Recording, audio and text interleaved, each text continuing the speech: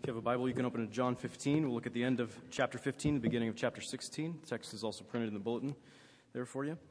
It's been a few weeks since my last Inklings reference, so I feel like we're long overdue. Tolkien, J.R.R. Tolkien, wrote a book maybe you're familiar with, series of books actually, Lord of the Rings. The last one in the series, the trilogy, is The Return of the King. And one of the main parts of that story is that the kingdom of Gondor is waiting for their king. They've waited for a long time for the prophesied return of their king, the recovery and renewal of the royal line that was assumed to be broken and lost. And in the long interval that Gondor had gone without a true king, there had been a series of stewards appointed to watch over the kingdom, servants whose role was to preserve the kingdom for the king. That was their one job, right? Keep this kingdom a kingdom so that you can hand it over to the king when he comes. And as probably all of you know, Aragorn, son of Arathorn, he's this mysterious, controversial figure, and he's the rightful king. He's the noble king. He's rightful by both birthright and by virtue. He deserves to be king for every reason conceivable. He's a good man, and his father descended from these kings. So rumor of his return from distant lands reached Gondor, who was waiting for their king. Should have meant preparation for his arrival, should have meant great rejoicing. But Denethor was the steward of Gondor. He had one job, to deliver the kingdom to the true king, but Denethor was power mad. He sought to retain the rule of Gondor for himself. He resisted the return of the king, and he opposed those who sided with the true king. He should have been loyal to the throne and to the kingdom, and he should have loved the king's coming and the news of it. He should have delighted in those who brought news of the restoration. He should have seen the return of the king as his own deliverance. Denethor should have seen it that way. Should have seen it as his own salvation and the fulfillment of all the purposes of his own life. He could have been Aragorn's friend. If you imagine it turning out differently than it did, he could have been Aragorn's friend. He could have been a hero at the king's side. But instead, he made himself an enemy. And his enmity to the king, because he basically wanted to be king for himself, his enmity would show itself in opposition to the king's companions. He would defy and impede those who were faithful to Aragorn because of their relationship to Aragorn, because of their association with the true king. So the steward rejected the king and his claim, and the king's friends, who are known as the Fellowship of the Ring, right? They would be the ones that would suffer for it. And all the while, the steward professed to be good, and he professed to be in the right, serving and only working on behalf of the kingdom. And this is more than an example of good writing on Tolkien's part. This is a clear picture. This is a distillation of realities that the church has faced for thousands of years. The way that Denethor abuses his special role, the way that he treats the king and the king's friends, is exactly how Jesus talks about opposition to his own lordship and, by association, opposition that we as his people will encounter in the world. So that's what we're going to talk about this morning. So let me pray, then we'll read the scripture. Father, as we consider your word, we pray for your help. We pray for your Spirit's help. Your Spirit has, thankfully, had your words inscripturated for us so that we can read them. We've got them in front of us and we can hear them. We can consider your words. Now we pray for your Spirit's help in our hearts and in our minds to make us to receive your word and be changed by your word into the likeness of Christ, in whose name we pray. Amen. Jesus said, "If the world hates you, know that it hated me before it hated you. If you were of the world would love you as its own.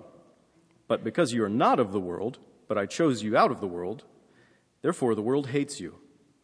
Remember the word that I said to you, a servant is not greater than his master. If they persecuted me, they will also persecute you. If they kept my word, they will also keep yours. But all these things they will do to you on account of my name, because they do not know him who sent me. If I had not come and spoken to them, they would not have been guilty of sin, but now they have no excuse for their sin. Whoever hates me hates my Father also. If I had not done among them the works that no one else did, they would not be guilty of sin, but now they have seen and hated both me and my Father. But the word that is written in their law must be fulfilled. They hated me without a cause. But when the Helper comes, whom I will send to you from the Father, the Spirit of truth who proceeds from the Father, he will bear witness about me. And you also will bear witness, because you have been with me from the beginning.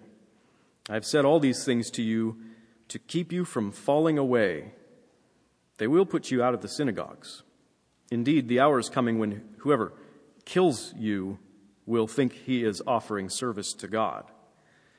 And they will do these things because they have not known the Father nor me. But I have said these things to you, that when their hour comes, you may remember that I told them to you. This is the gospel of Jesus Christ. Praise be to you, O Christ. So Jesus is about to die.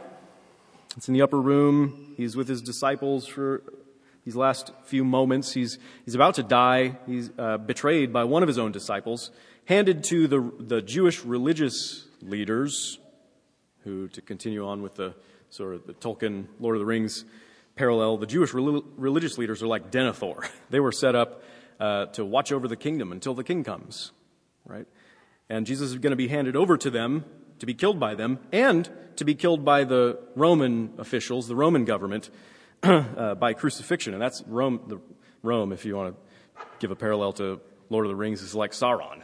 Just the black, dark armies that are going to cover the earth with fear. So he's being handed over to both, and he's for crucifixion, and he's been telling the disciples about this for some time now, but the hour is now at hand, and things are getting serious, and it's starting to sink in to the disciples. They still aren't able to fully process everything that he's talking about, but they are becoming distressed by the thought that he is about to die, probably mostly because of what it means for them. They're afraid of what will happen next to them after Jesus dies. So what he's talking about here might seem like he's just piling on the bad news. Let me confirm for you, your worst fears are going to come true. The opposition that I'm facing that is about to result in my death, you're going to face the very same opposition because of our relationship, and I'm saying this now so that you won't be surprised when it happens. Just get ready, right? And so they probably burst into a fresh round of tears at that point. Jesus is not saying these things to rub salt in their wounds, to pile on bad news. He wants them to remember these things. That's explicit. He wants them to remember these things. And part of the Holy Spirit's ministry, when he would come at Pentecost to the church, would be to bring to their remembrance things like this. There's got to be a good reason for that. There's got to be a good reason. In fact, Jesus is saying these things to encourage his disciples, not just so that they'll live in fear of the coming persecution.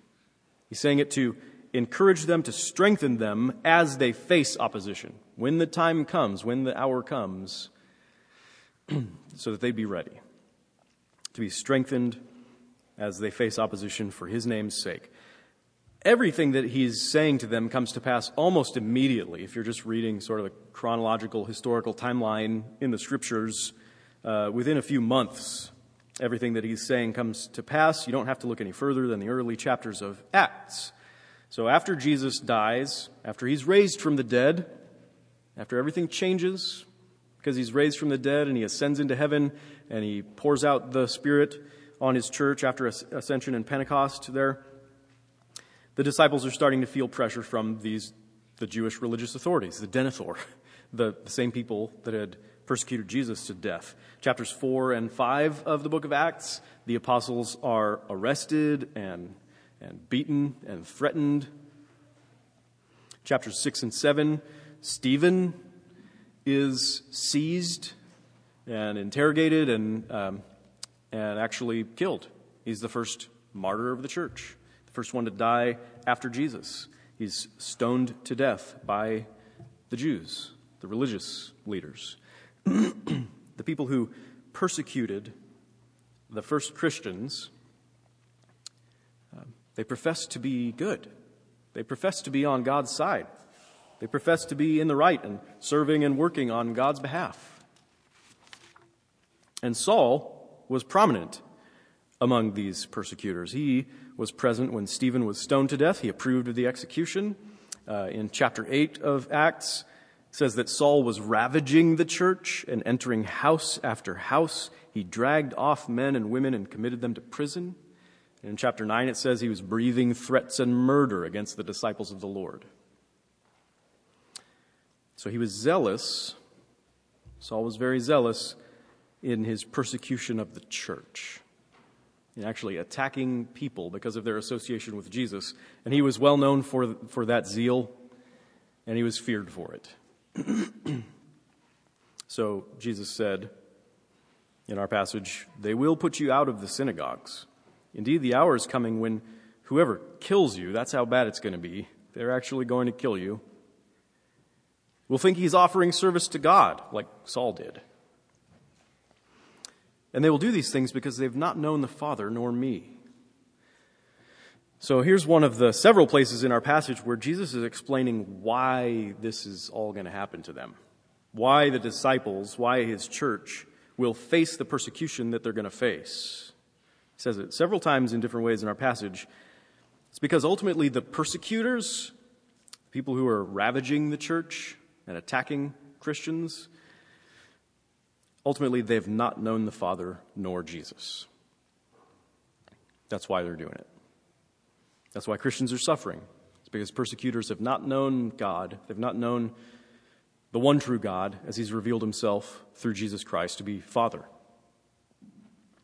Jesus is saying that there's such a close connection between himself and us that people will treat us the same way that they would treat him, the same way they would treat Jesus. And he's saying that the important thing to know about the treatment that we receive, the persecution that we face, is that really it's a matter between the persecutor and God. Really is a matter between the persecutor, the one doing the persecuting, and God the Father, and between Jesus. It's because the persecutor doesn't know God, doesn't know Jesus.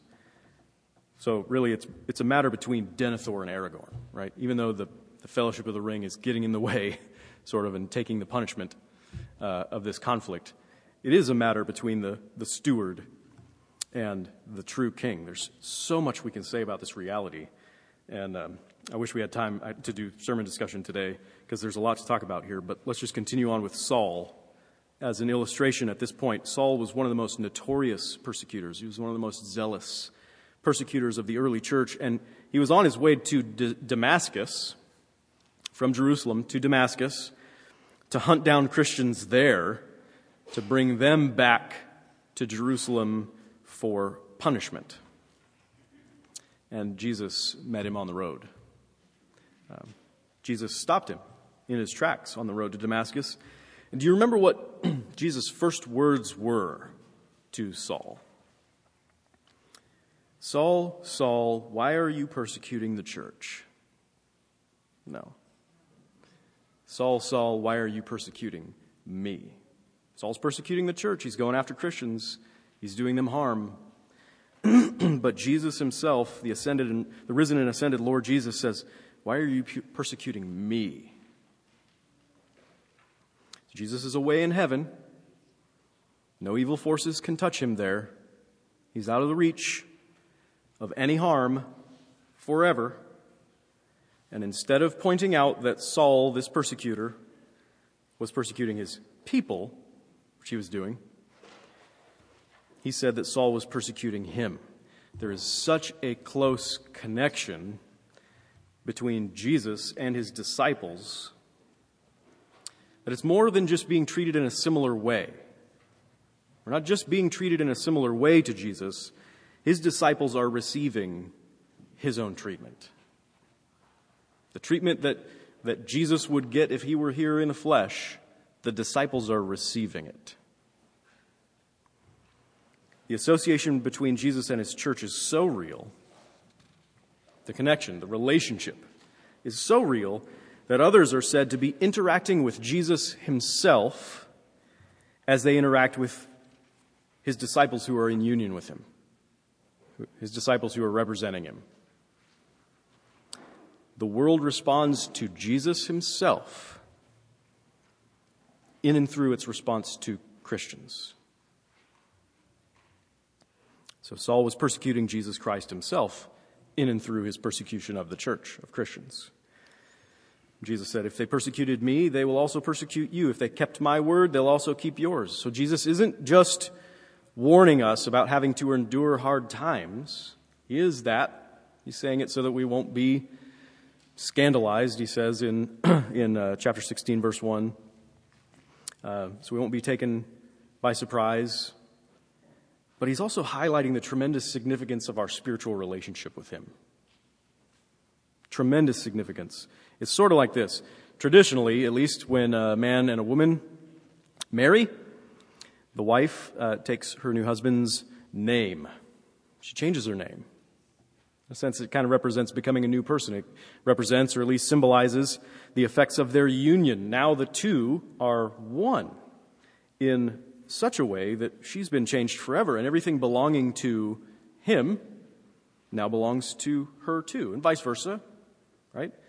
But for the sake of this illustration, his family name, his name, becomes hers. His home becomes hers. His possessions, his wealth, or his debt becomes hers. His relationships become hers. In a sense, his parents, his siblings, his friends, they all become her parents and siblings and friends. And when you treat her in a certain way, you can't help the fact that you're also treating him that way because of their close association, their relationship. Right?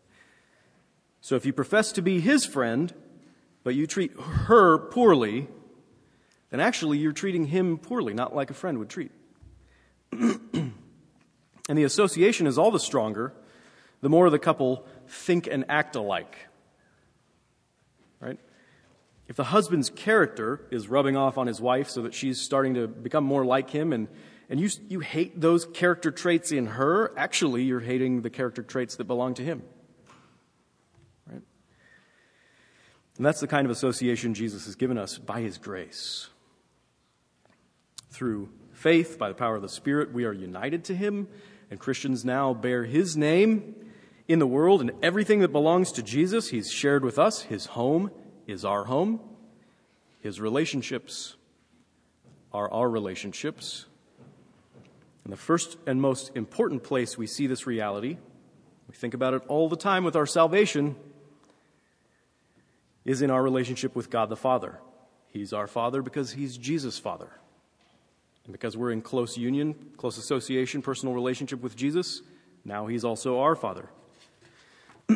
When the Father looks at Jesus and he looks at us, he sees such a union that he treats us the way that he's treating his Son.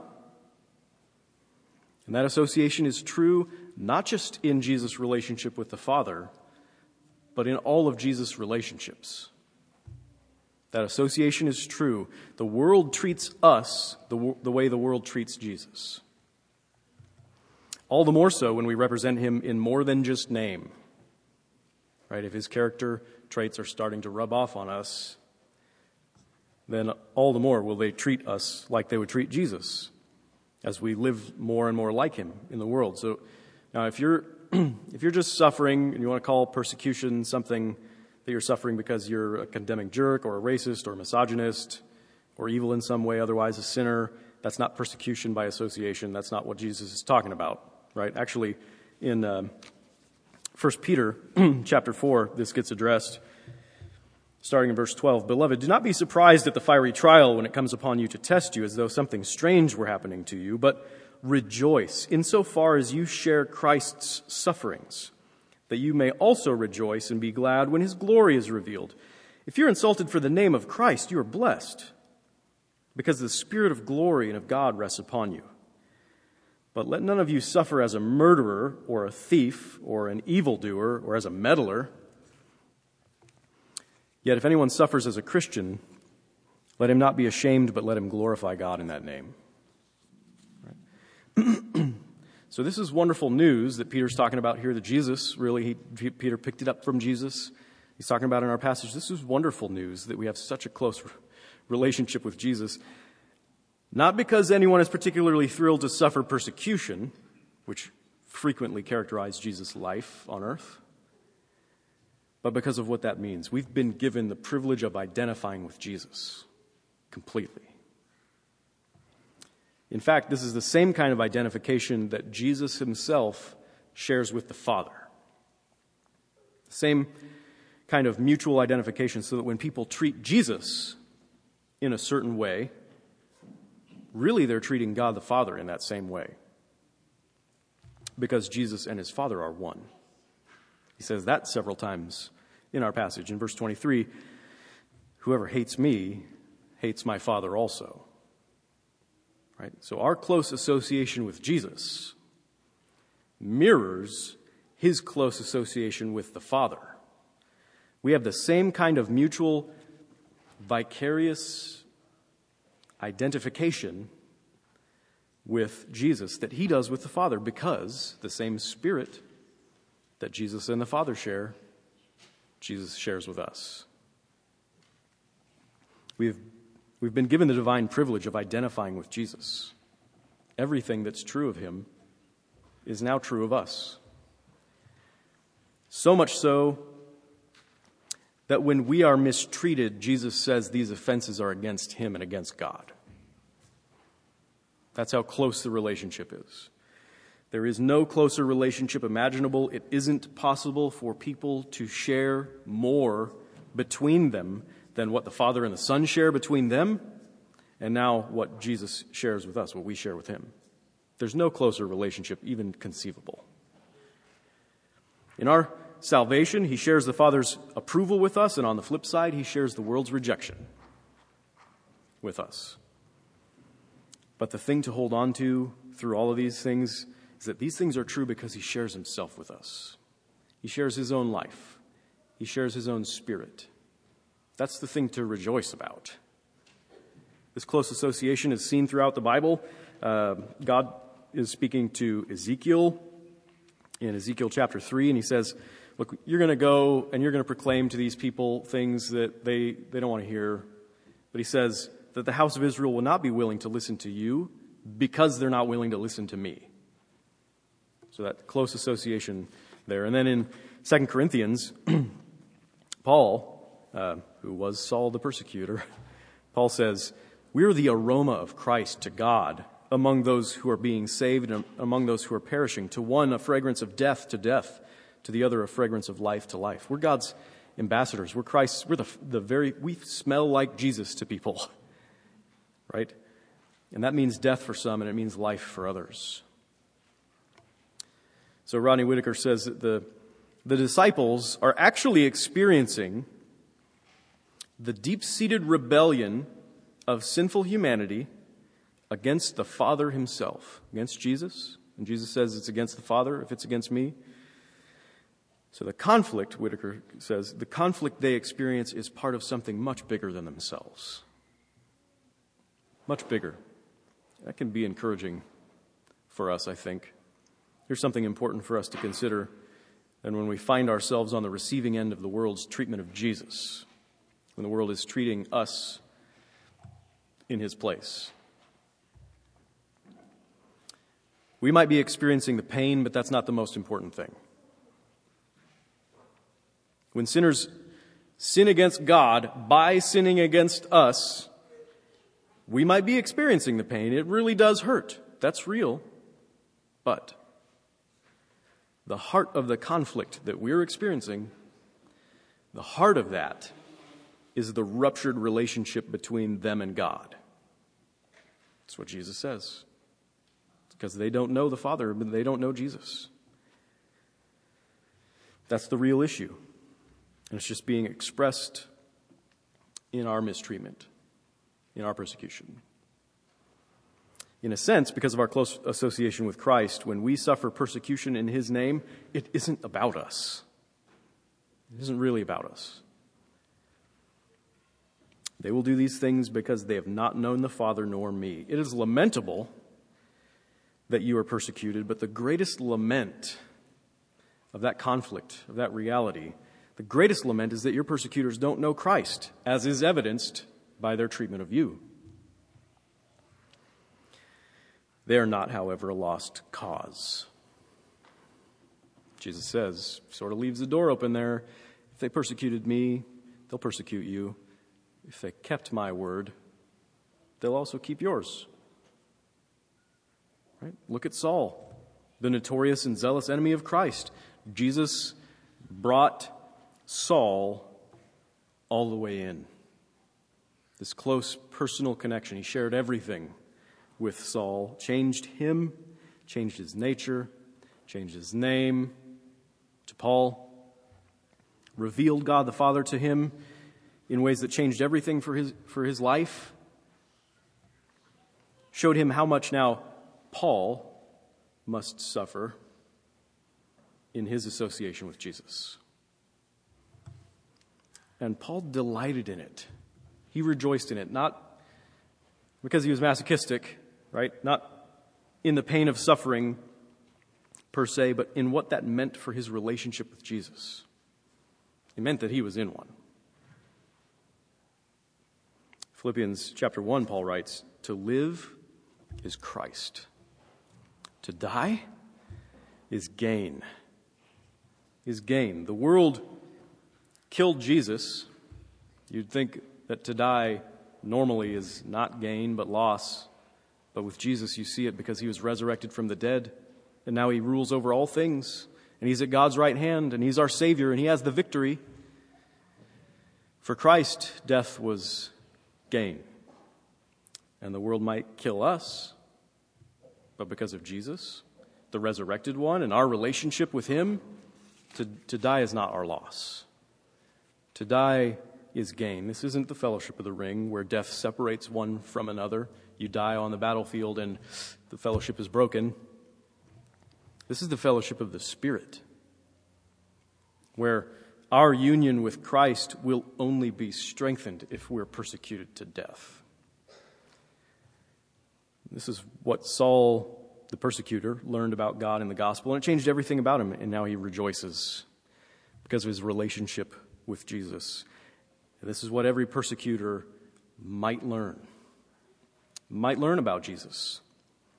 When you face persecution for your association with Christ, hopefully not only because you bear his name, but because his character is rubbing off on you and you're representing him in more ways in the world. When you face persecution on his behalf, don't be surprised, Jesus says. Don't be scandalized.